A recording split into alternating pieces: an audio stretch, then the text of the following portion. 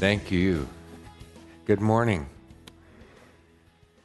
I guess it's fitting that since we're going to be in Genesis 6, it's raining today.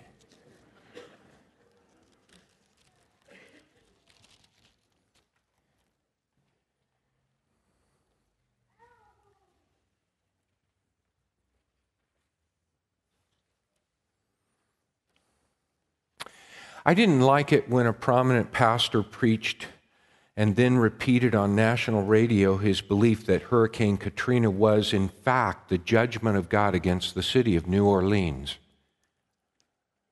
That New Orleans had a level of sin that was offensive to God because there was to be a homosexual parade there on the Monday that the Katrina came.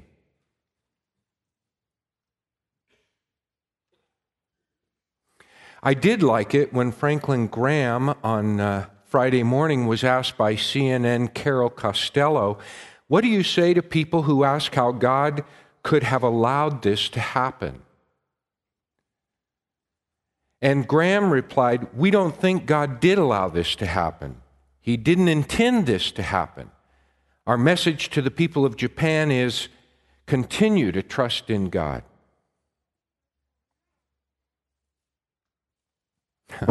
I mean, listen to me. I did like this. I didn't like that. What's that mean?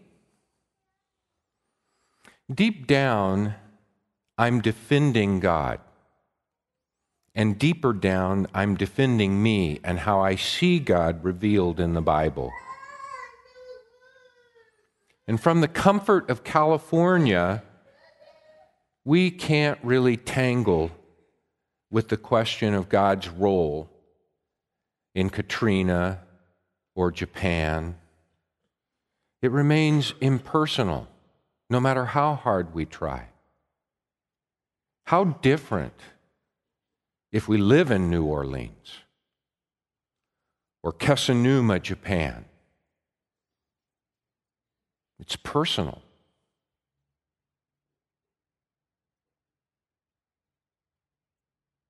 And you might say, well, doesn't God hate sin?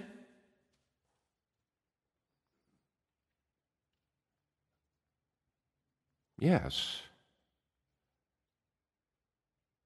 But does he use Katrina or the cross?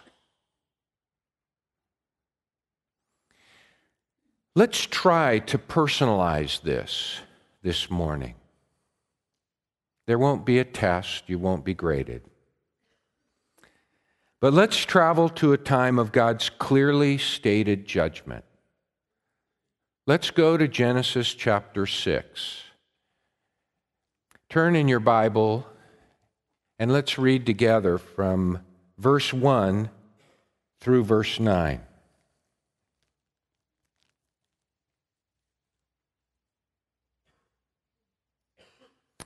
Now it came about when men began to multiply on the face of the land, and daughters were born to them, that the sons of God saw that the daughters of men were beautiful, and they took wives for themselves, whomever they chose. Then the Lord said, "My spirit shall not strive with man forever, because he is also flesh. Nevertheless, his days shall be 120 years. The Nephilim were on the earth in those days, and also afterward, when the sons of God came in to the daughters of men, and they bore children to them. Those were the mighty men who were of old, men of renown. Then the Lord saw that the wickedness of man was great on the earth, and that every intent of the thoughts of his heart was only evil continually. And the Lord was sorry that he had made man on the earth, and he was grieved in his heart. And the Lord said, I will blot out man whom I have created from the face of the land, from man to animals to creeping things and to birds of the sky, for I am sorry that I have made them. but Noah found favor in the eyes of the Lord. These are the records of the generations of Noah. Noah was a righteous man, blameless in his time. Noah walked with God. This is a very solemn decision. And we read in verses 5, 6, and 7, God saw, God was sorry, God said. God saw, God was sorry, God said.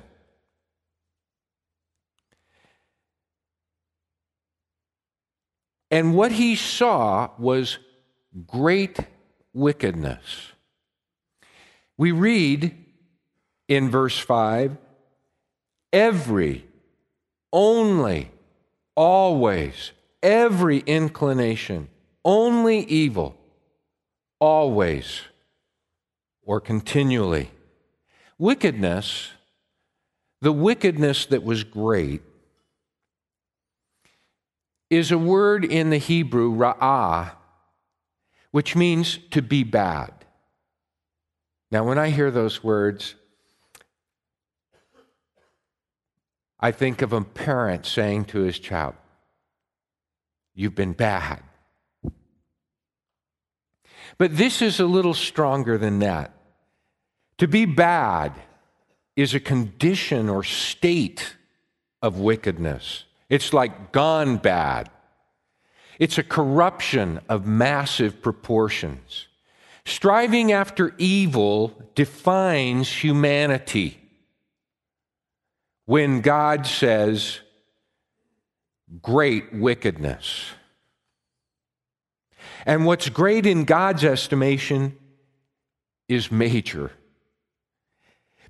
Every inclination, an inclination really goes to the root of who we are. It's the impulse. And we're told every impulse or fundamental urge is the root of the problem.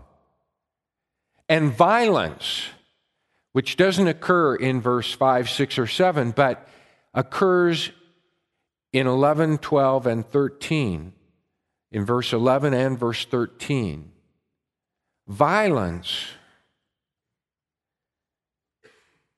are the branches.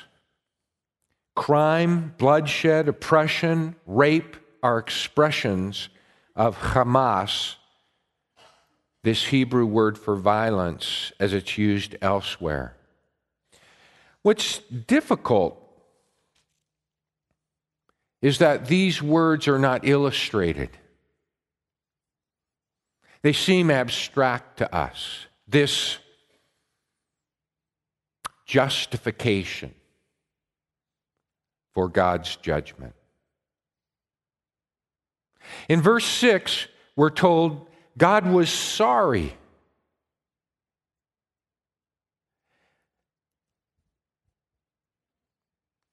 You recall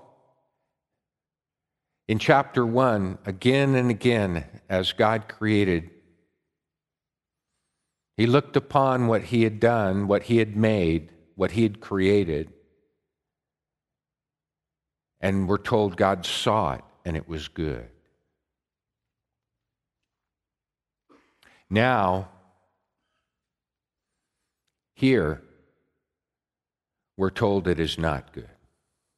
In fact, in verse 12, God sees, and this is the next time we're told God saw, God sees, and it is corrupt. The earth as it should be, the purpose for which He'd created it, was corrupted.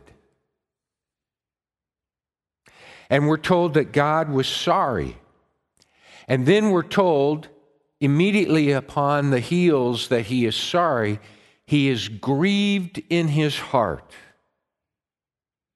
We're meant to follow the word sorry with the word grieved.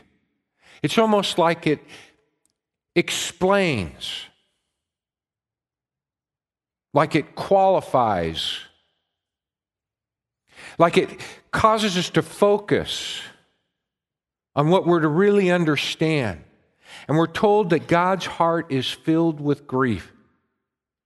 And this word for grief is an emotional pain and hurt. It's the kind of emotional pain and hurt or grief that brothers feel, experience, because their sister has been raped in Genesis chapter 34, verse 7. It's the kind of grief that a father feels and experiences when his son has been murdered, as we read in 2 Samuel chapter 19, verse 3. It's the kind of grief of a wife that she experiences, that she feels so deeply because her husband has abandoned her in Isaiah chapter 54, verse 6. I don't know how to sort that all out theologically when God is the one experiencing it, but God is clearly not indifferent. It is painful for God to be God. He's not the puppet master. And we aren't robots. And then in verse 7, we read, I will blot out.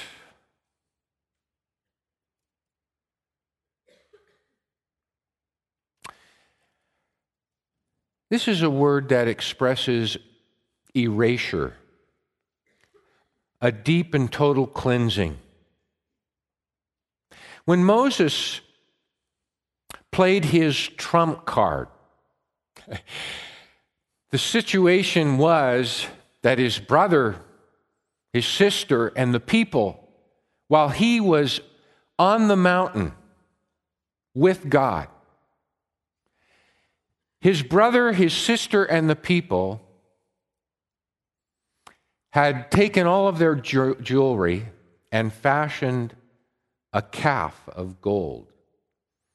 And they had begun to worship it. And when Moses returned, saw what had happened, he intervened, he mediated. He asked God to be merciful, to not treat them in kind. And he played his trump card. He said, blot me from your book. In other words, erase me from your book. Let me take their place.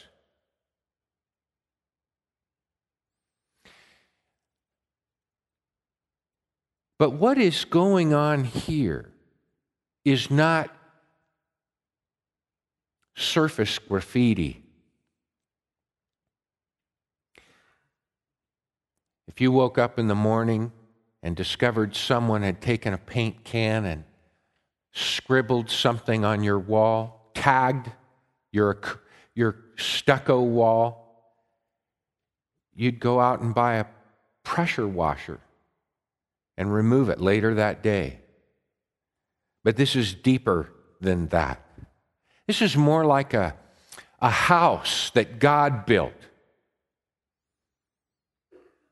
And it's been neglected. And a mold and a rot has undermined its structural strength. And as much as you want to save it, the builders tell you it can't be saved. The best thing is it can be raised. It can be brought down, and you can start over.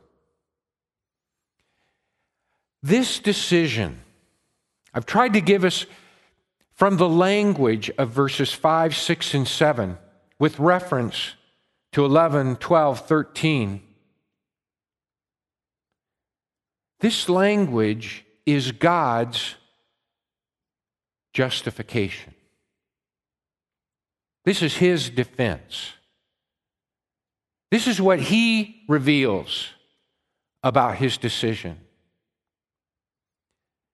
And because I've wrestled with this all week, I have a hunch that you, like me, there's just a little bit of you that deep down inside says, I still don't like it.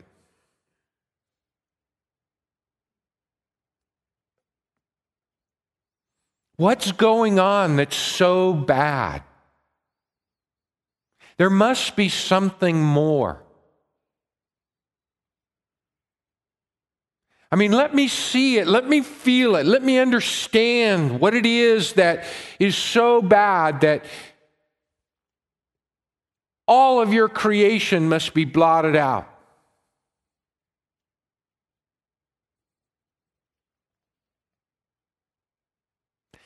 And some of you, maybe because of study, you might say, well, what about verses 1 through 4? Aren't there some clues in verses 1 through 4? You know, the sons of God and the daughters of man.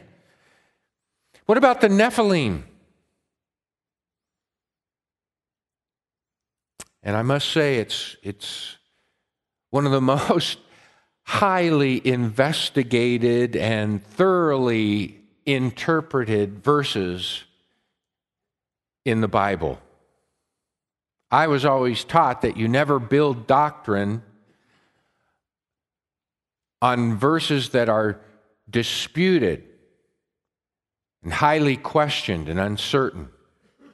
You couldn't pick verses that are more disputed and highly questioned than verses 1 through 4, especially when you're looking for a rationale for the flood, when you're looking for a rationale for the judgment of God, when you're trying to find there something that will help us to kind of finally quench what down in the corner of our soul just seems like too harsh, too solemn, too final a decision. Because deep down inside, I think like me, when I hear people speaking for God on national television or national radio or in magazines, there's a part of me that wants to reconcile what I'm hearing with what I know about God from His Word. Not to make myself the absolute authority, but that's the continuing wrestling match that I think we go through as we grow in our faith.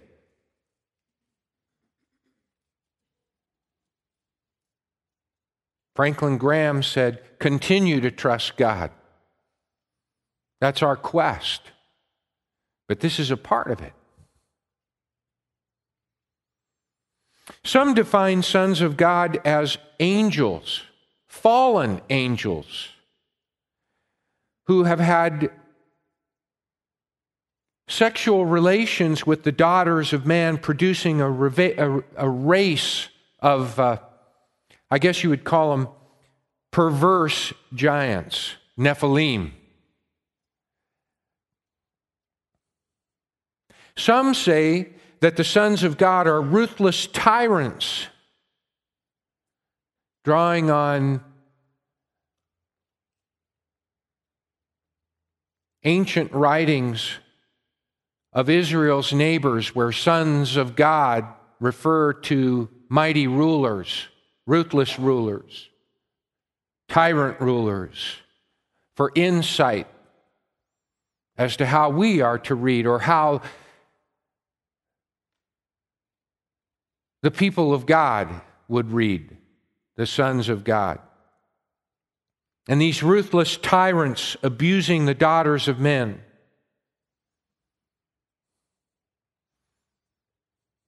The first right of night. These men violating that and taking even the wives of newly married for their own. Some talk of concubines. And so these ruthless tyrants become emblematic of conditions. Some say the sons of God are the sons of Seth, and they have married the daughters of men, and the daughters of men are the Cainites or the descendants of Cain. And so when in chapter 4, verse 26, we learn of the birth of Seth after the murder of Abel,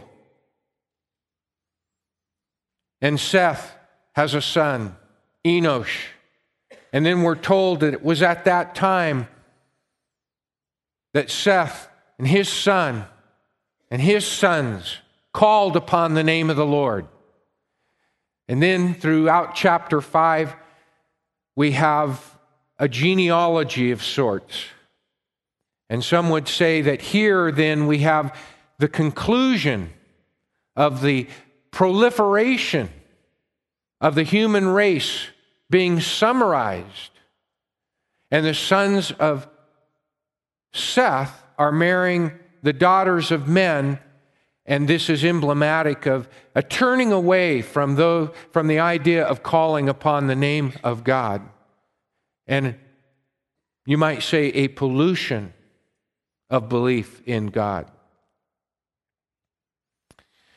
I can't really do justice to these three views and take you as deeply into their basis in the evidence as I would like. We would have to have many Sundays together. And then we would end up right where we're sitting now. And I have spent the hours. I started weeks ago. But ultimately, we're taking verses 1 through 4 as a rationale for understanding the judgment that is stated explicitly and clearly in verses 5 through 7. And we're looking for a footnoting to what God says in verses 5 through 7. We're looking for that reassurance.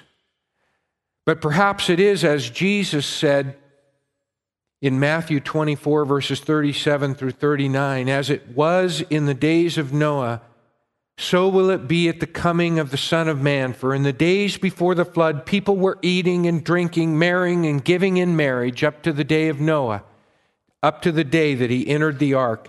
And they knew nothing about what would happen until the flood came and took them all away. Maybe there's an analogy for us. Maybe how we wrestle with this is somehow connected to how we see ourselves. I've been walking with the Lord for some 38 years. I don't even feel that old.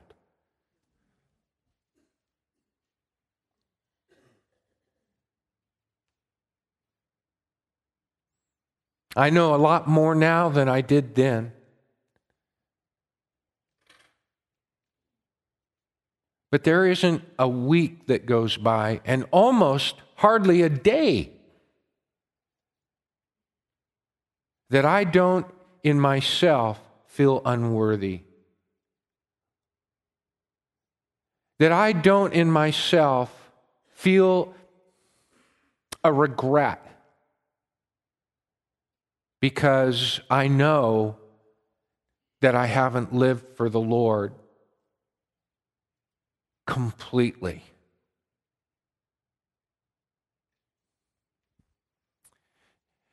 And when I look around at the world and the world in which we live,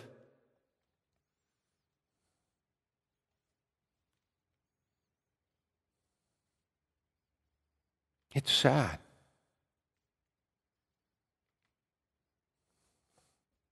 I feel closer to those days of marrying and being given in marriage and just going along our merry way. And God is given no thought. And we're in no way, as a people, speaking in solidarity with the human race, we're not really turning to Him, trusting Him, and relying upon Him. Well, whether it's angels, fallen angels, which if I'm looking for justification, I guess I want to look there because I think, boy, here's some kind of a perversion of the very essence of creation. But you do need to know that the Nephilim, which are sometimes associated with giants, but they can be associated with the men of renown, there's no direct connection between the offspring. I mean, it's not there. Some like to logically connect it, but it's not grammatically there. It's just a point in time. It's a reference in time to what's going on. And I just have as much trouble, even if we have these angels, these fallen angels who have taken up and somehow, like an insidious heavenly or supernatural, I mean, these are superheroes, I guess, but I have a little difficulty understanding how God would bring His judgment upon His creation if these Nephilim or these offspring are the creation of fallen angels. Anyway, I have a lot of difficulties with all of these explanations as I lean on the text. But either way, I just don't think there's any justification that we can rely on that will replace God's own decision in verses 5 through 7 and 11 through 13. But there is another decision. Another decision of God that does, I think, justify God in our eyes and in our hearts. It is a human justification by the name of Noah. Have you ever thought that it's only through one saved that this account of God's first decision is known?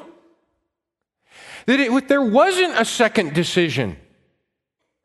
That there would be no knowledge of a first decision. There would be no knowledge of a judgment. Ladies and gentlemen, the curtain will have fallen. And the whole history would be over. You could say without God's decision to save, there'd be no knowledge of any decision to destroy. The whole drama exists in the decision to save. The real action is expressed in a very simple formula.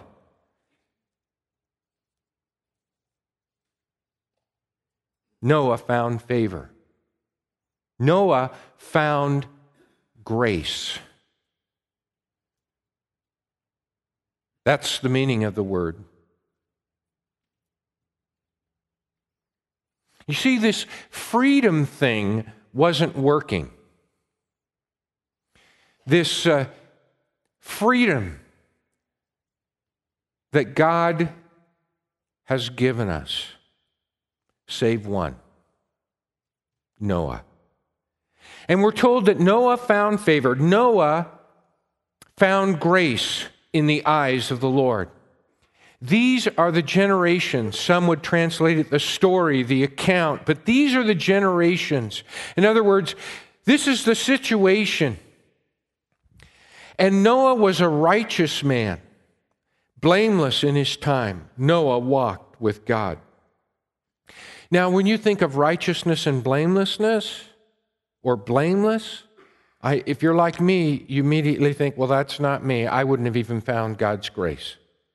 But this righteousness and blameless man was not perfect. Righteousness does not mean perfect. Righteous means covenant keeping.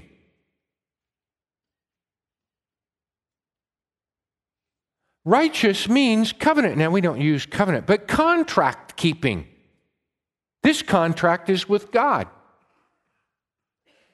You enter into contracts all the time. When you say, I'll be there, and you fulfill your word, and you show up as you said you would, You're fulfilling your contract. Technically, you're righteous. And we're told that Noah was righteous. He was a covenant keeper. But there's no covenant.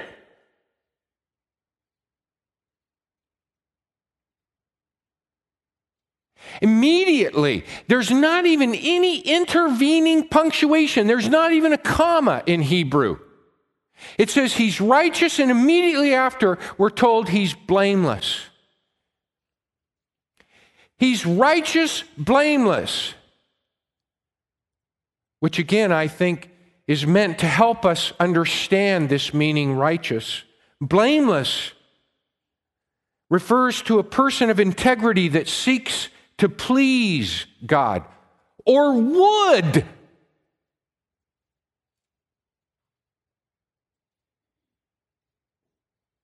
First covenant is made with Noah. Did God see in this imperfect man? Remember, he didn't have the law. There was no sacrificial system. Did God see in Noah the rudiments of a heart that would respond to him? Did he see in Noah a man that he could make a covenant with? Which is what he does in the verses following. I can identify with a man like that. And I'll bet you can too. God, I know I'm not perfect.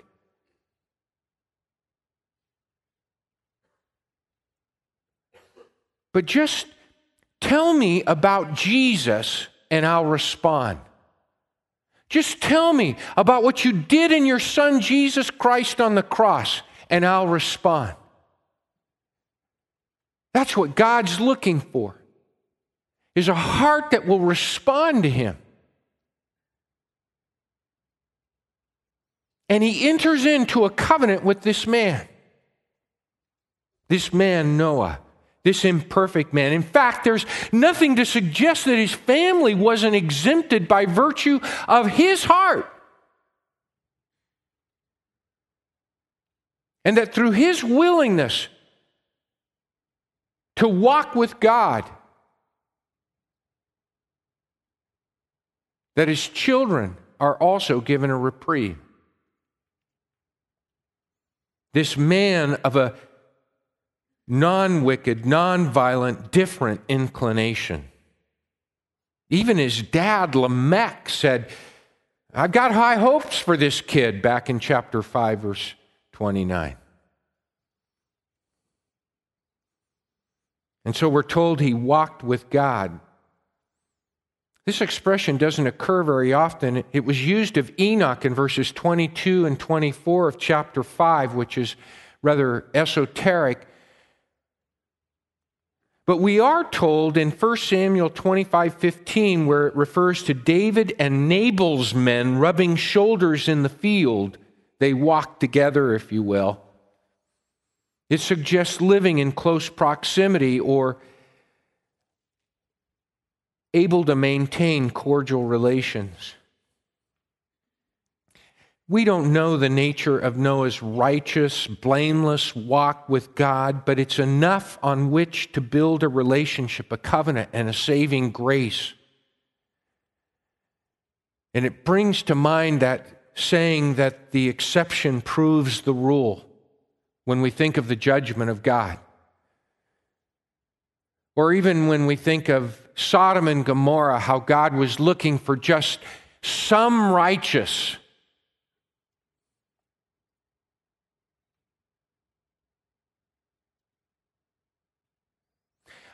As you read ahead this week, you're going to learn about the heart of Noah. He was willing to trust God. He was willing to move with God. He was willing to invest faith. He was willing to trust, and obey. You know, he built that ark to specifications, but I don't think it was the ark that he put his trust into. It was God. Thursday evening, I spoke to all the satellite people. They're out of this world. Been with them the last 2 Thursday evenings, talking about a worldview and what we're able to see through the Bible, because of the Bible, the way we see our world, the way we see God, and the way we see ourselves because of His Word, and how He reveals Himself and the truth that He reveals to us about ourselves. I asked him, why do you need God?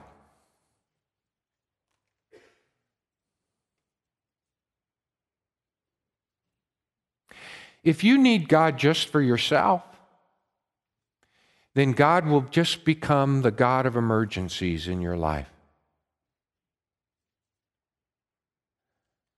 We'll turn to Him when we can't handle it.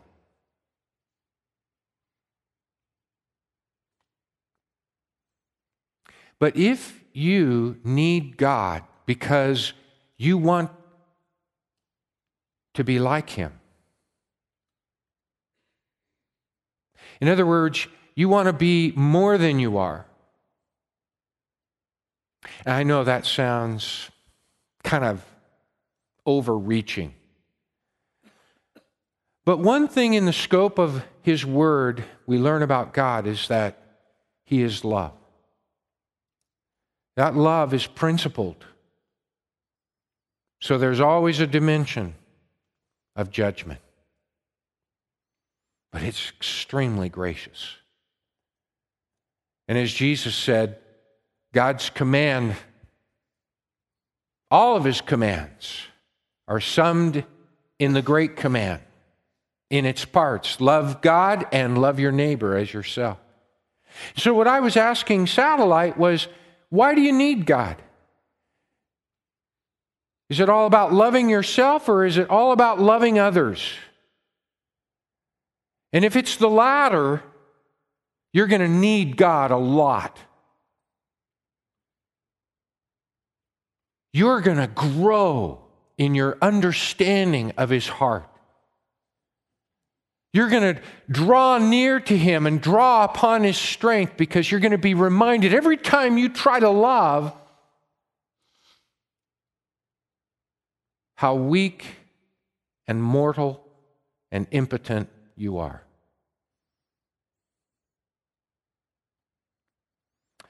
Will you stand with me? I want to walk with God, and I think you do too. I want to be a Noah.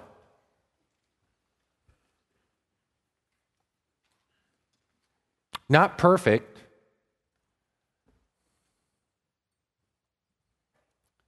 but willing to have a heart for God, to hear Him. Noah heard Him. How do we know? I mean, I guess if God is His voice is as loud as the thunder, that'll get your attention. But we also are told it's a small, still voice. And Noah had an ear for that. Do you? Let's walk with God this week. Let's need Him, not for ourselves, but for who God wants us to be, like Jesus Christ. Jesus Christ is the one man who saves the world. I'm going to pray for us. We're going to have a closing song. If you'd like to come forward and pray because you want to draw near to God in some way, or intercede for someone else, or bring before Him your petition, or because you just for a moment want to listen to the still small voice of God, we invite you to come. Father, thank you for your word. Thank you for Noah. Moreover, thank you for Jesus Christ. Thank you for being so faithful, so trustworthy, that we can know your heart In Jesus' name we pray. Amen.